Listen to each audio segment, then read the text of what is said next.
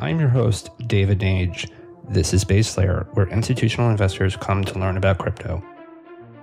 The views, information, or opinions expressed during the Base Layer podcast series are solely those of the individuals involved and do not necessarily represent those of ARCA, where David Nage is a principal. ARCA is not responsible and does not verify the accuracy of any of the information contained in the podcast series available for listening. The primary purpose of this podcast series is to educate and inform. The podcast series does not constitute financial advice or other professional advice or services. Please do your own research. This is David, and this is your new episode of Base Layer. I have Josh Katz, the founder of Yellowheart, with me today. Josh, how are you? I'm well, David. Thanks for having me. Good to be with you. Full and fair disclosure, Yellowheart is a investment in our venture fund at ARCA. I'm really happy to have Josh here with us today, talking about the added benefits of NFTs and what they are doing for the experience out there. So much attention has been paid to the NFT for the collectible, the quote unquote JPEG.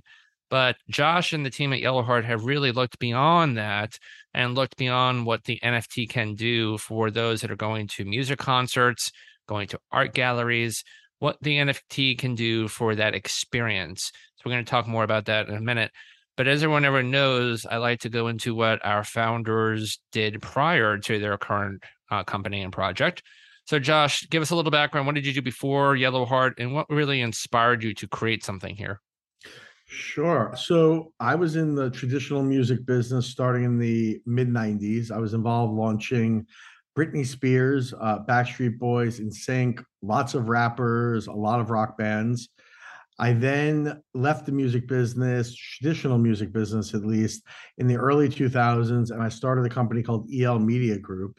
EL Media Group disrupted another company called Muzak that did what we call elevator music or background music. So that company really re-evolved what it meant to have background music, where now if you go to a retail store, a restaurant, a hotel lobby, you actually hear good music, versus back before that company, you would hear remakes of popular songs that really did not sound very good. Awesome. And so, Josh, what inspired you about this new world of digital assets, of NFTs, to really take all that knowledge of music and build Yellowheart? So in 2016, I sold EL Media Group to a private equity fund. And after selling it, I was very into cryptocurrencies and blockchain.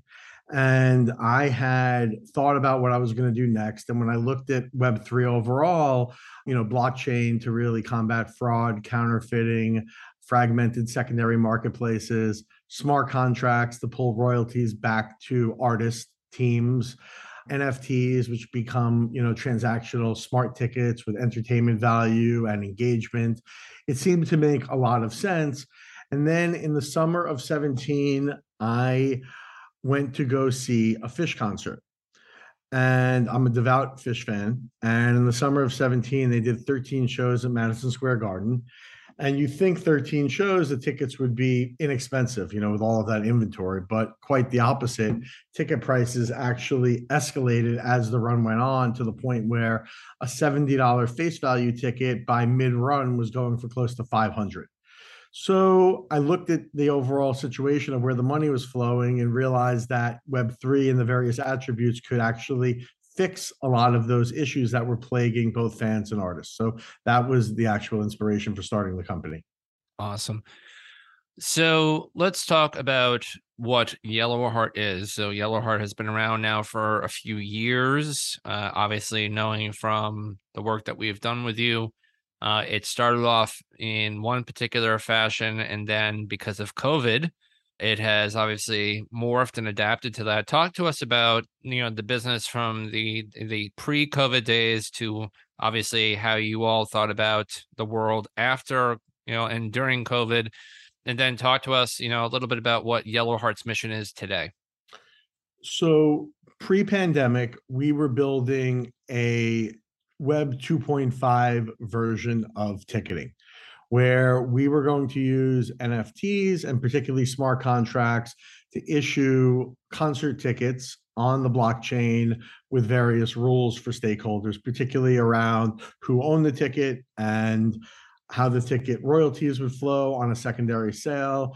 And we built out that platform. We reached the point of building out a very robust MVP, which launched in Q1 of 20, but unfortunately the pandemic hit in March of 20, right as we were, mid-launch, and it really kind of put things into flux.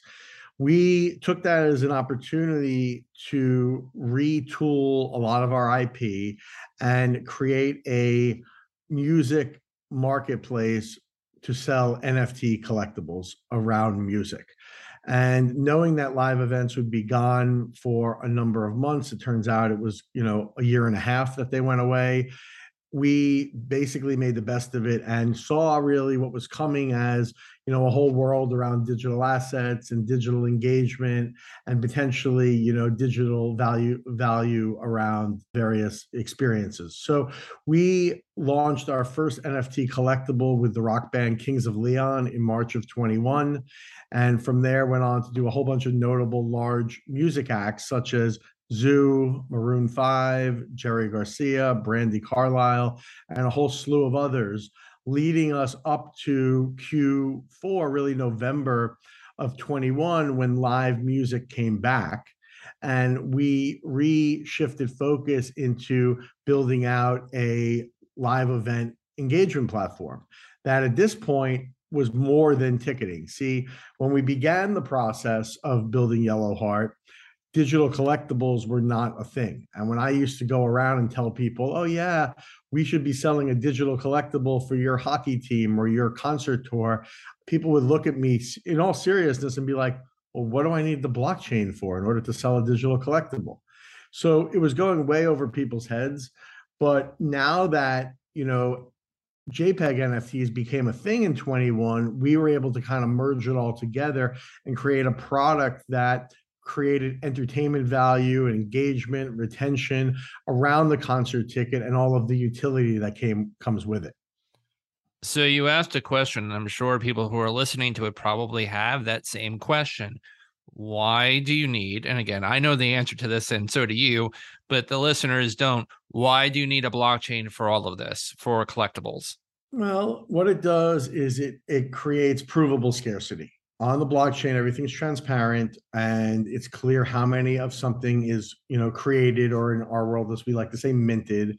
And we know that for a certain event, maybe there is exactly 5,000 tickets minted and that's it. And if you look back in history around live events, if you had the provable scarcity of this was a Beatles ticket, this was the first ever Super Bowl ticket, this was from the World Series, or various, moments in history, that provable scarcity is very important. And that's what the blockchain brings first and foremost.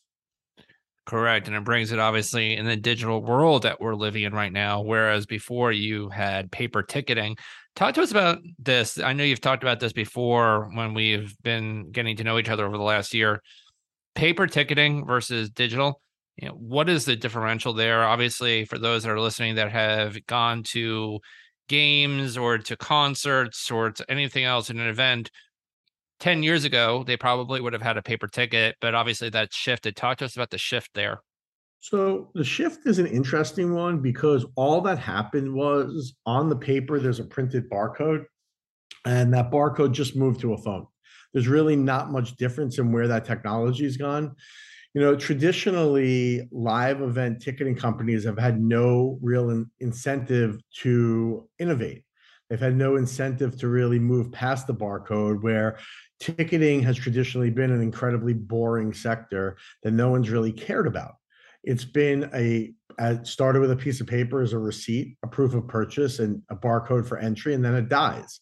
Now it's moved to the same exact format, but on a digital device. It's really the only difference. Got it. So let's talk about the world that we're in today. So as you're alluding to, the Yellow Heart has been moving towards digital collectibles, obviously things on chain with scarcity that are minted. It is my opinion, and I'm curious because I know you're obviously in the space, and I'm sure people care about this. I have always harked back to the Disney model. You go to Disney World, and for anybody who has kids, they've probably done this a few times. You go to Disney World and you have all of these experiences that are cultivated and they live and they make billions of dollars on that experience. That experience, though, you can take pictures, and obviously, if you have the Disney band, you can keep the band. But that basically is it. You have the memories, you have maybe some video, you have some photos, you have Disney band. The idea behind the NFT is to create something that distills down that experience further, that memory further.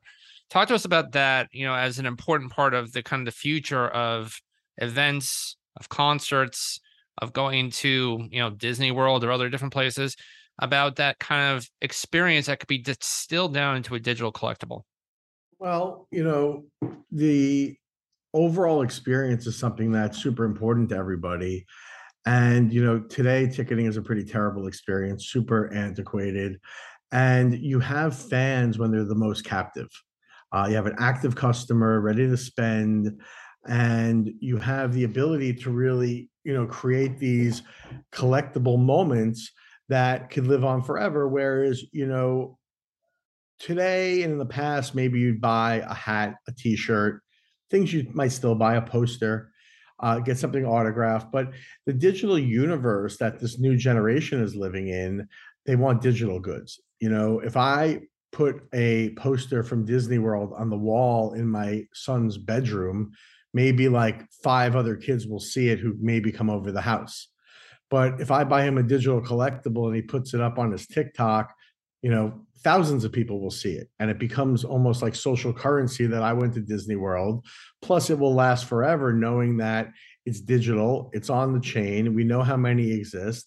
And in 20 or 30 years, it could become a very collectible item if it's sought after for various reasons. So you have that provable scarcity, you have the provable ownership, and you have this whole next generation that's moving towards all of their assets being either digital or represented in a digital fashion, meaning, almost a digital counterpart to a physical good that is almost a letter of authenticity, so to speak. Talk to us about how Yellowheart thinks about NFTs as unlocking further experiences, though, for VIPs, especially for concert goers, things that, prove that they are part of a community amongst a community, things that are deeper and more entrenched. Talk to us about that, because I know that's an important feature. It is, we're finding that, fans, whether it's music, sports, theater, they want to be around other fans, things that, fans that interest them, that have the same interests as them. So we're finding that we're able to build communities through this technology by offering up a digital membership card where we're going out on a venue level, at an artist level, at a team and league level, where we're able to say, hey, join, a community for your favorite band. And now by obtaining that, NFT, it's your membership card into that community. What we're then able to do is continue giving that user ongoing content, access, perks, rewards, because we know what wallet the NFT is sitting in since it's transparent. So we're able to continue giving that person the opportunities that they might not get if they weren't holding that. So it's a very powerful mechanism for building fan clubs, building communities. It's a word, community, that's way overused within the Web3 sector today, but that's for a reason. It's because these are amazing community building tools, whether it's, hey, I own a picture of a Bored Ape and so do you, so we're in the same community and we'll probably get along with each other. And that notion, but now take it a step deeper. We're both New York Yankees fans and we both hold this NFT and we're both getting game highlights, preferential scores, exclusive media, the opportunity to shop in the exclusive merch booth and get discounts because we're a provable fan when we actually took the extra step to join that community. So what started around profile pictures, which are getting a bad rap today, but really opened up the world of membership communities digitally, is expanding now with Yellow Heart to rock bands, rappers, teams, even localized venues that we're doing now, where you could join a localized venue. And because you're a member of your local music venue, you get early access to tickets. You get, a speedy door to go through. You don't have to wait in line. You get preferred places to watch the music or the show, and things like that. So this really enables that, which is incredibly exciting and powerful as well. First and foremost, as a diehard Mets fan, and you knew this, I detest you obviously putting me in the Yankees camp, sir. Thank you. I'm kidding. I'm saying that with a smile. Let me say that again. We're both Mets fans. It's good. It's good. I say it again with a big smile on my face. So I think it's important for people also when they're listening to this, and obviously we'll put links to Yellow Heart and to everything they can do there. But I think it's also important that they understand the mechanisms. So talk to us about the app, the wallet, for those that are not native to digital assets and crypto. How is the experience going to feel for them? I know this has been very important for you as someone who's trying to build mass adoption. The way that we've looked at it is we are tying, the term Web 2 to Web 3, where, everyone, no matter how old they are, for the most part, are carrying around phones. And they're living in an ecosystem of apps, whether it's Android or iOS. And we built our own wallet, but we really informed it as a mobile app. That way, it's the same as the apps you're using to order food, the same as like to order a car, to do all the other things you're doing in your daily life, yet you're using NFTs without even realizing that you're using them. And we thought that that was super important for adoption, where, we've seen, older folks use our app, we've seen younger folks use our app and have a very easy time using it because the flows and the activity around it are the same as every other app that they're using in their daily lives. The differential has been that, whereas many other people in the space have built wallets that have been crypto native. And crypto is something that is clearly very important. It's having a rough moment at this time. Right now is a rough moment for it. But overall, it's something that's beautiful, powerful, important. And many of the wallets have been built to foster that crypto movement, whereas our app has not. It's been built as a fully decentralized wallet, but it's been built with the thought of someone who doesn't know what an NFT is, doesn't know what crypto is, just wants to buy a concert ticket, just wants to watch a clip of their favorite band. They're able to just literally push a button and do it like they could with anything else. And we think that's really important for adoption. And I agree. And I think we're starting to see that. You see large brands, Nike pairing with Artifact. They are releasing a combination of a physical sneaker and a metaversal sneaker. You have Starbucks launching their Odyssey program next month. And again, they've also abstracted away the word NFT to stamps, but those stamps are NFTs. Josh is absolutely right. This is a further trend that everyone should be looking out for, albeit obviously, as Josh alluded to, we are having a moment in the proverbial sun right now, and you're starting to see some things happen.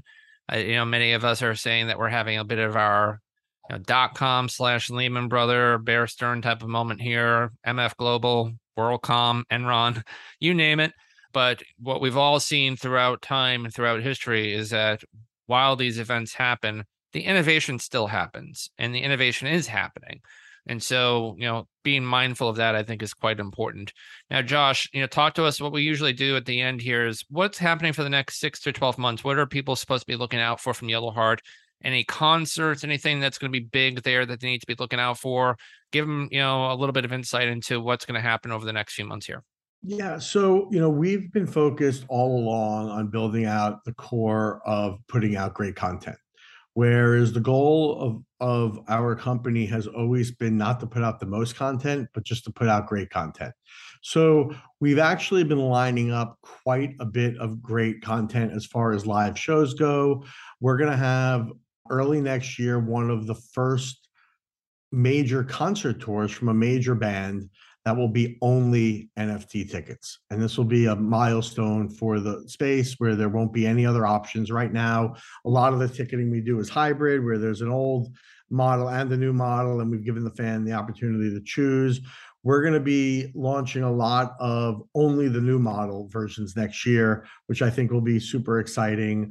There's a whole bunch of major icon NFTs coming on Yellow Heart. I'm not going to say who, but one of the largest rock stars in modern history is going to be doing a very exciting collection with us coming up early next year.